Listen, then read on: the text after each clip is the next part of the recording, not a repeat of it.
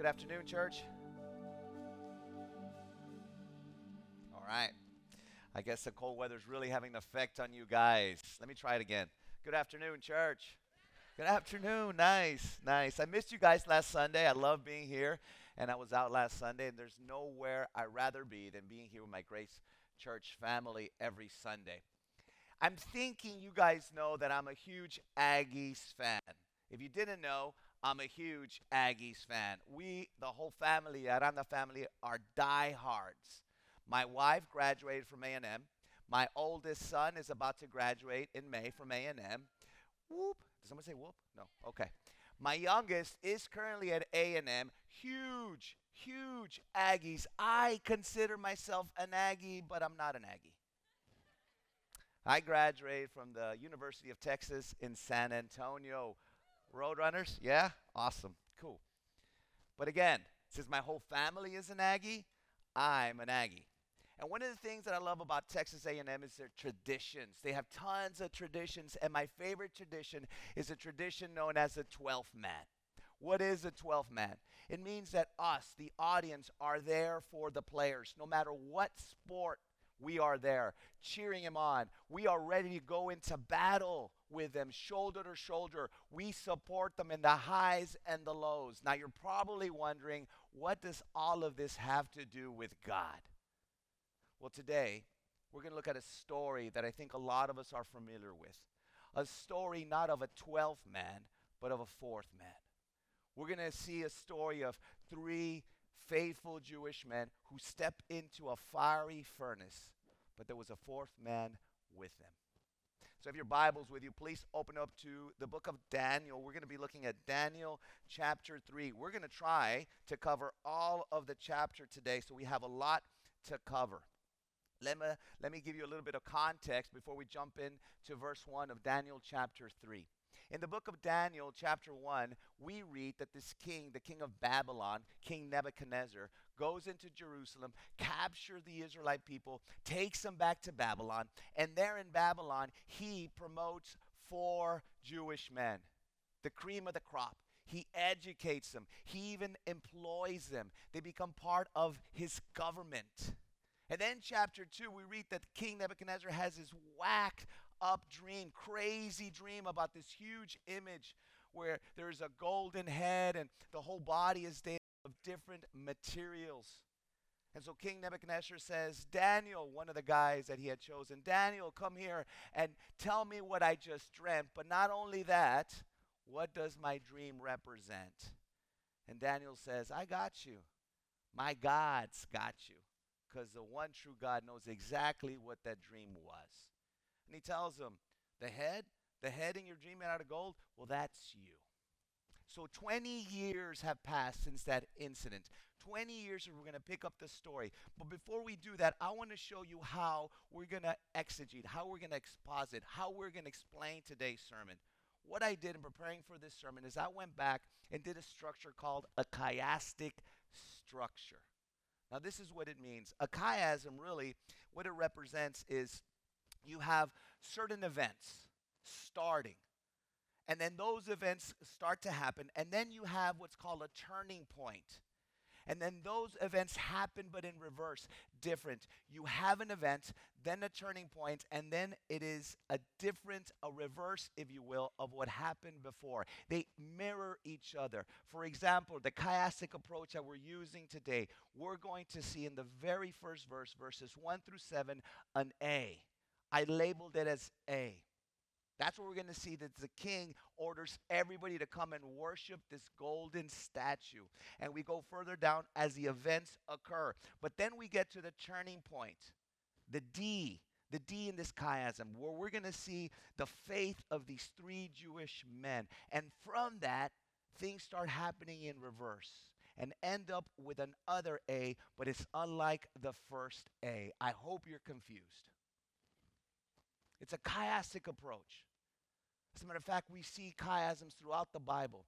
The Bible, in a way, is a chiasm. It begins in the Garden of Eden, and one day we're going to return to paradise when he returns. So I simplified it for my sake and hopefully for yours, and I created my own chiasm. And here's what we're going to look at today. 8 different sections. Maybe if your Bible, you can dot them down. They could help you when you go in your small group and further study. We're about to study ourselves. And here are the 8 sections we're going to see. We're going to see a D, a declaration.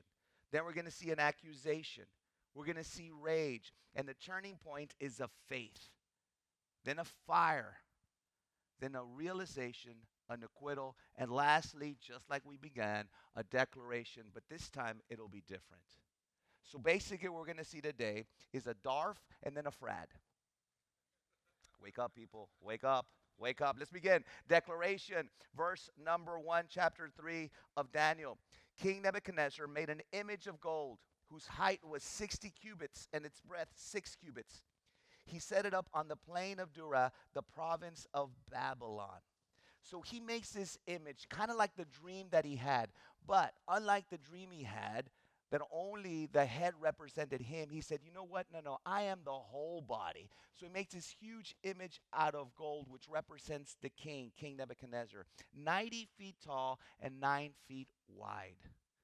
And now the author is going to tell us the officials that he's going to gather. 8 different classes of officials. He says this in verse 2. The king Nebuchadnezzar, then King Nebuchadnezzar, sent together the satraps, the prefects, the governors, the counselors, the treasurers, the justices, the magistrates, and all officials of the provinces to come to the dedication of the image that King Nebuchadnezzar had set up. Now, thus far, this is just a dedication. He hasn't mentioned anything about worshiping anything or anyone. So the faithful Jewish men, Shadrach, Meshach, and Abednego, which we're about to read, show up. They're part of his government.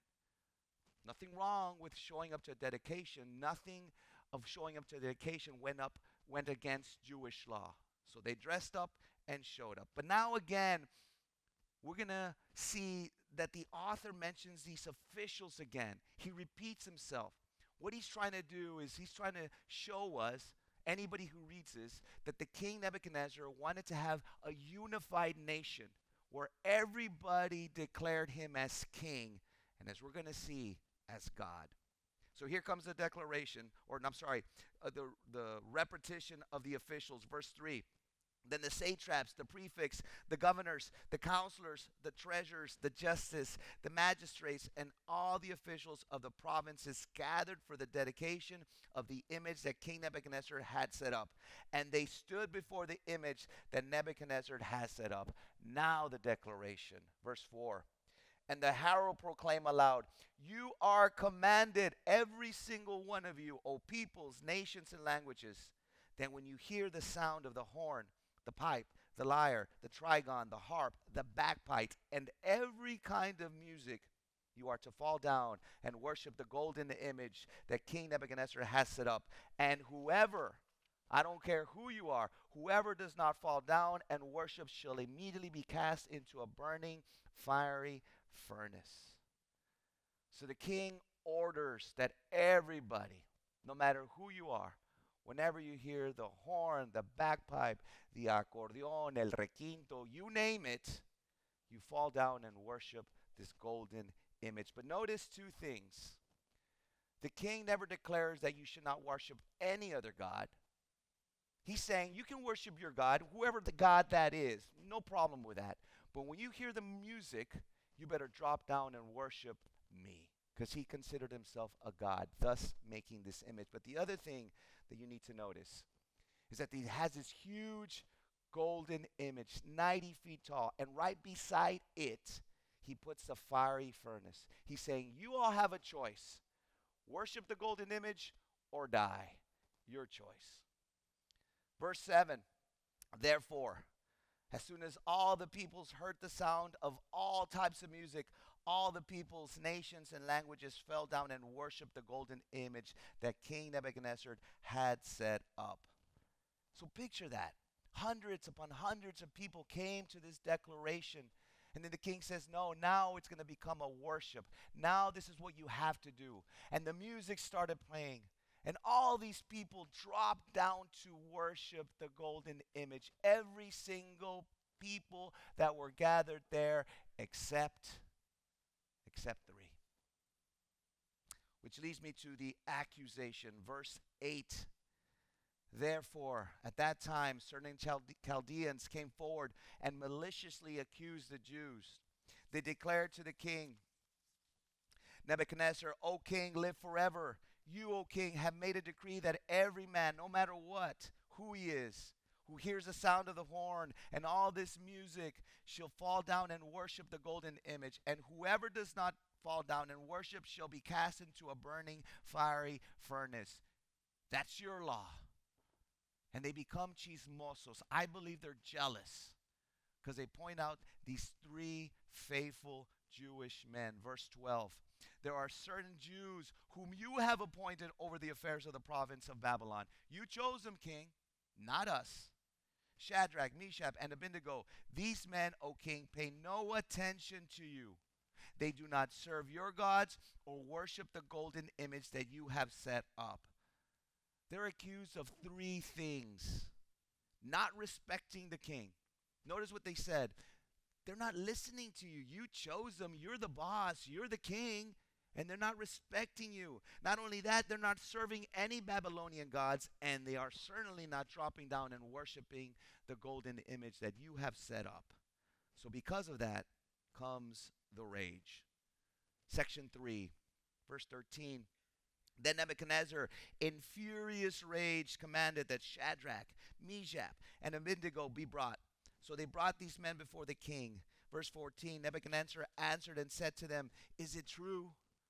Really, guys? My buddies, Shadrach, Meshach, and Abednego, that you do not serve my gods or worship the golden image that I have set up?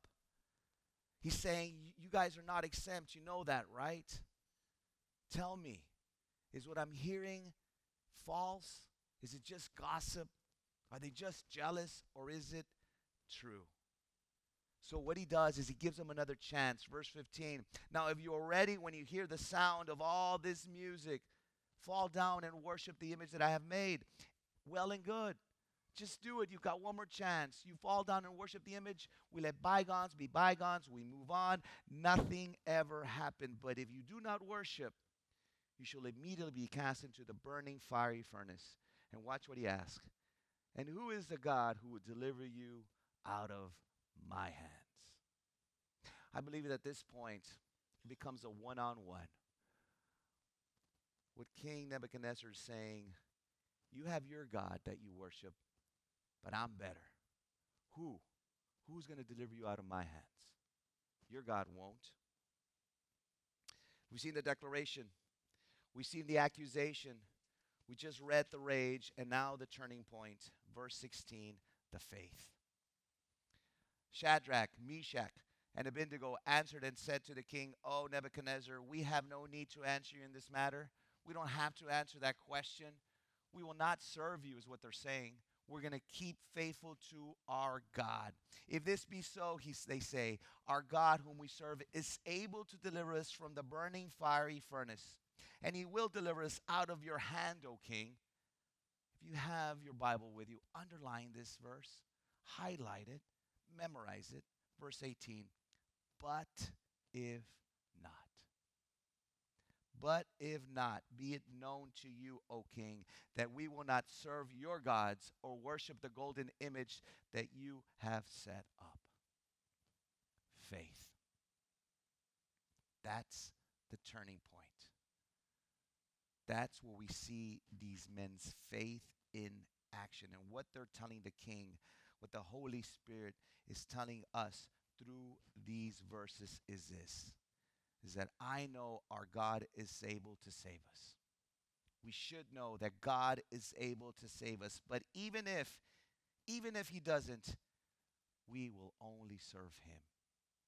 We will only trust in God. See, obeying God was more important than the life to these three men. So if God chose not to deliver them, they would still obey them. Even if. So because of this, the king throws them into the fire. Section 5, the fire. Verse 19, then Nebuchadnezzar was filled with fury, and the expression of his face was changed against Shadrach, Meshach, and Abednego. He ordered the furnace heated 7 times more than it was usually heated. That's hot. A usual furnace to cremate somebody is about 1,000 degrees. This guy, the king Nebuchadnezzar, was so angry that he said, turn it up 7 times. Verse 20, and he ordered some of the mighty men of his army to bind Shadrach, Meshach, and Abednego and to cast them into the burning fiery furnace. Verse 21, then these men were bound in their cloaks, their tunics, their hats, and their other garments, and they were thrown into the burning fiery furnace. They're tied up. I don't know why. They're all dressed up because they went to a declaration.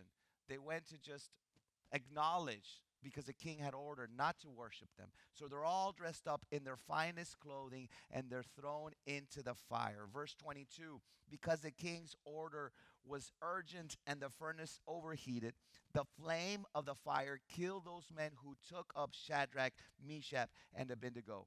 And these 3 men, Shadrach, Meshach, and Abednego, fell into the burning fiery furnace. The 3 men outside the fiery furnace were not killed.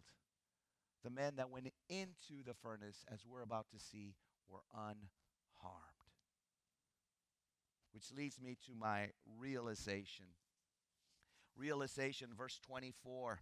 Then King Nebuchadnezzar was astonished, and he rose up in haste. He declared to his counselors, did we not cast 3 men into the fire? And the counselor said, yep, we sure did.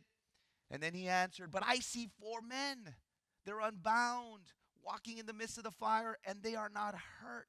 And the appearance of the 4th is like a son of the gods. He is freaking out. Everybody's freaking out. Wait. There was 3 men thrown in there. Now I see 4. And not only that, they're unbound and they're walking around. They're not trying to get out. They're in the fire. They're chilling. They're grilling. They're probably saying, the roof is on fire. They don't want to get out. They are fine where they're at. Let me just take a minute here. This 4th man that we read about, there's many scholars that believe that this is a theophany. What does that mean? Pre-incarnate Christ. Jesus Christ, before he became incarnate here in the New Testament, was there present. Many believe that. Other scholars believe that it wasn't a theophany, but a Christ-like, a type of Christ, a representation of Christ. Why do they say that? Because notice what King Nebuchadnezzar says, that the 4th is like a son of the gods, like the son of the gods. It is the same language that we read in the book of Job, chapter 1, verse 6, where it says this, now there was a day when the sons of God, the angels, and Satan was an angel of God who fell out of heaven for his disobedience.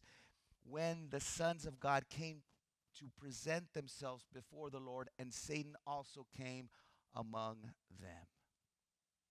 I love what I read. One commentary says this, though Nebuchadnezzar did not know of the Son of God, he did recognize that that person appearing with the 3 looked supernatural, looked like an angel, and angels were known in Babylonian culture. And in a little bit, we're going to read in verse 28 this, blessed be the God of Shadrach, Meshach, and Abednego, who has sent his angel and delivered his servants. Now, I don't know. It very well could have been Jesus Christ. Of course, it could have been a theophany. It could. Of course it could. And I don't know. It could have been an angel. Of course. But I do know this. I do know that God was present. He was there. His presence was seen in the fiery furnace. Which leads me to my 7th point or section, the acquittal. Verse 26, then Nebuchadnezzar came near to the door of the burning fiery furnace. He probably was at a good distance. He had seen what happened to his 3 men. Le dio miedo. He declared, Shadrach, Meshach, and Abednego, servants of the Most High God, come out and come here. Then Shadrach, Meshach, and Abednego came out from the fiery furnace. They didn't come out before, but now they were ordered, so they came out. But notice how he calls them servants of the Most High God. He recognized who these 3 men served. King Nebuchadnezzar never recognized Jehovah, the true God, as a true God, but he did recognize that these men were faithful to their God. Verse 27, and the satraps, the prefects, the governors, and the king's counselors gathered together and saw that the fire had not had any power over the bodies of those men. The hair of their heads was not singed, their cloaks were not harmed, and no smell of fire had come upon them. They had just witnessed a miracle. They had not been harmed, their hair not burned, clothing untouched. But I believe the biggest miracle is the fact that they didn't even smell like smoke. I grill every Sunday, and boy, do I smell like smoke. My wife does not even open the door. I know I'm going to smell like smoke, but she closes the door. They were in a 7,000 degree Fahrenheit furnace and not a smell of any sorts of smoke. Miracle. Verse 28, Nebuchadnezzar answered and said, Blessed be the God of Shadrach, Meshach, and Abednego, who has sent his angel and delivered his servants who trusted in him and set aside the king's command and yielded up their bodies rather than serve and worship any god except their own God. He recognizes, he declares three things. He recognizes and declares the power of the true God. He recognizes that. He recognizes how he was there present in the fiery furnace. But not only that, he answers the question that he asked these men in verse 15. And who is the God who will deliver you out of my hands? Answer, Jehovah, the one true God. But I believe he totally recognized the faith of these three men. That even having death in their face, would not bow down and worship the golden image. And a result of this, because of what he experienced, he makes a new declaration. Verse 29, therefore, because of the miracle he just witnessed, what he just had seen, I make a decree.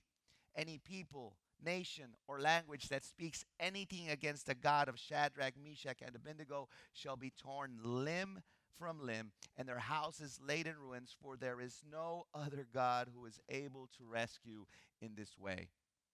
Then the king promoted Shadrach, Meshach, and Abednego in the province of Babylon. He makes a new declaration, a different declaration than what he first started. And this new declaration, if you disobeyed it, you'd be torn to pieces. Your house destroyed. Why so severe? He just tells us, for there is no other God who is able to rescue in this way. Today we conclude our series, Christ in the Old Testament. And through this series we have seen how Christ is seen all throughout the Bible. In the Old Testament, how Christ is pointed, is foreshadowed in the New. I hope we have seen that this book, the Bible, is all about Jesus Christ. It's a story of reconciliation between God, a holy God, and a sinful man through Jesus Christ. We outlined this chapter with a chiasm. And I want us to now look on how I build my own chiasm that reflects the life of these three faithful men, that reflects the life of Jesus Christ in the gospel. And here's what I mean. We just read that the king orders all to worship the golden image. We see in the gospel that Satan tempts Jesus Christ to fall down and worship him. We just read that 3 Jewish men were accused. We read in the gospel that Jesus is accused, seems like daily in his ministry. We just read that these 3 Jewish men were threatened by King Nebuchadnezzar. Worship or die. We read in the gospel that Jesus is threatened by Pontius Pilate, where he says to Jesus, I have the power, the authority to crucify you or let you free. We just read the turning point where these 3 Jewish men affirm their faith, where they say, we will not worship. We will be faithful to God. We read in the gospel that Jesus is faithful even to the point of death, and he goes and prays to his Father in heaven, suffering, sweating blood, we are told. And he says, Father, if there's any other way, but let your will be done, not mine. We just read how these men were punished and thrown into the fiery furnace. Jesus was punished and crucified for our sake, on our behalf. But we also just read that these three Jewish men, faithful Jewish men, were vindicated. Jesus, after being crucified, was vindicated as he rose from the dead and stepped out of the tomb. The king at the very end recognizes the one true God of Israel. We, the church, recognize Jesus as the King of Kings and Lord of Lords. Chiastic approach where verse 17 was a turning point. Faithful men. This is the verse that turns everything in reverse. If this be so, our God whom we serve is able to deliver us from the burning fiery furnace. And he will deliver us out of your hand, O king. He will, one way or another. But if not.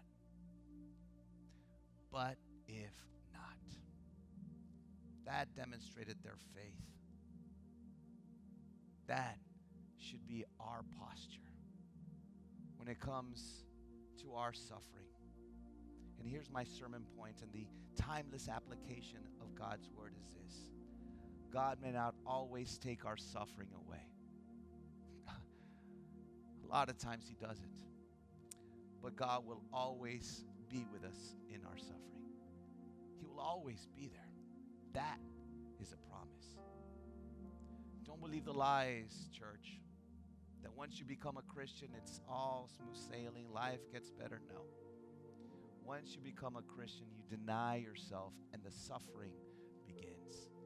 But remember, no matter what season you are in, he is there and will always be there because he loves us. I want us to close in this manner. Where you're at, sitting down, the worship band's going to come up and they're going to sing a song. And during this time, I want you to reflect on the words of this song. I know, because I'm alongside of you guys, I know some of you are going through a season of suffering now. I know it. And if you're not in that season, you probably just got out of one. And if you have not just gotten out of one or in a season now, there's one to come, I promise. But remember that God loves you.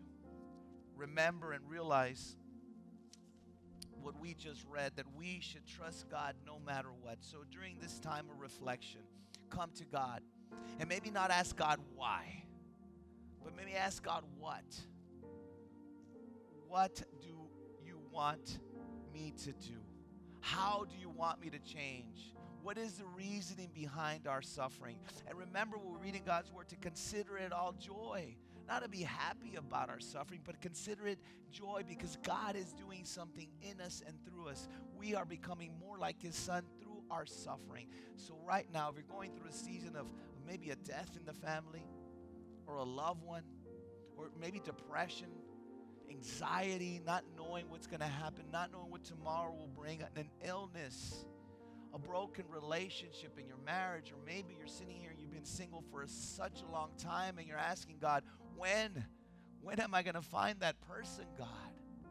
Maybe you're going through a financial difficulty where it seems that your debt is just impossible to get out. You lost your job. Whatever season you're in, take some time and pray to God and say, I know you can do a miracle. I know you can snap your fingers and make everything fine. I know you can. But even if you don't, I will continue to trust you because you are a sovereign God and a God that no matter what's happening or happens, a God that would always love